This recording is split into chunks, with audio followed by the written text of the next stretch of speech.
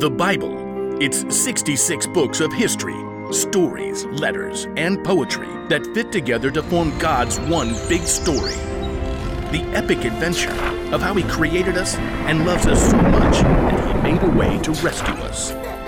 As we travel through the Bible, from Genesis to Revelation, we discover people who met God and found their lives changed forever.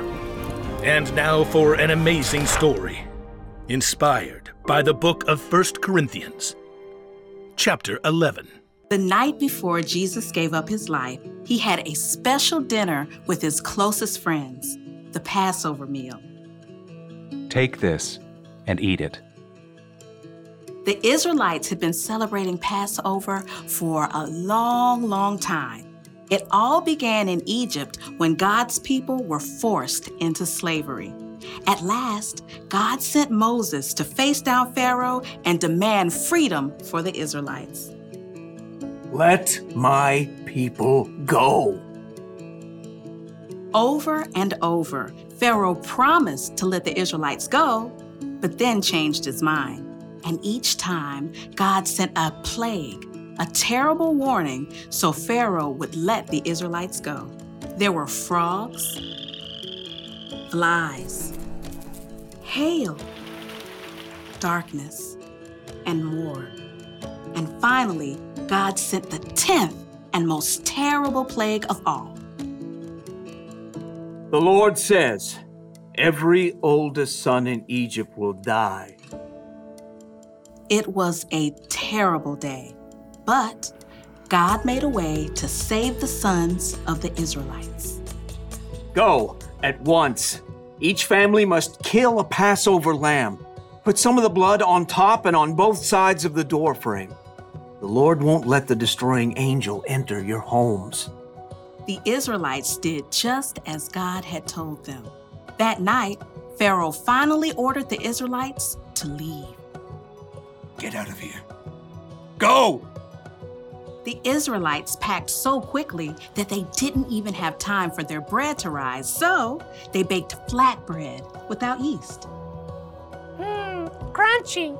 Then God led them out of Egypt to freedom. Always remember this day. You and your children after you must celebrate this day as a feast to honor the Lord. As God instructed, the Israelites made a habit of celebrating Passover with a meal of lamb and flatbread with no yeast, just like the bread they had taken with them out of Egypt. Blessed are you, Lord our God. Jesus grew up celebrating the Passover every single year. But when he shared the meal with his friends the night before he died, Jesus did something different. He changed the Passover meal. The Apostle Paul wrote about it years later in his letter to the Corinthians. On the night the Lord Jesus was handed over to his enemies, he took bread, and when he had given thanks, he broke it. He said, "This is my body. It is given for you. Every time you eat it, do it in memory of me." The bread was a reminder of how the very next day, Jesus would give himself up and allow himself to be killed for us. Paul continues. In the same way, after supper, he took the cup. He said, "This cup is the new covenant in my blood.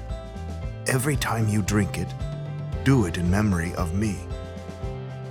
The drink was a reminder of how Jesus would allow his own blood to be spilled out so that we can live. Because of Jesus, we don't have to try to prove to God that we're good enough. All we have to do is believe that Jesus came to rescue us and choose to follow him.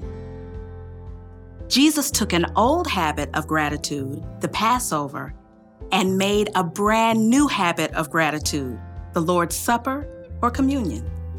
The Passover meal was a celebration of how God had rescued his people from slavery.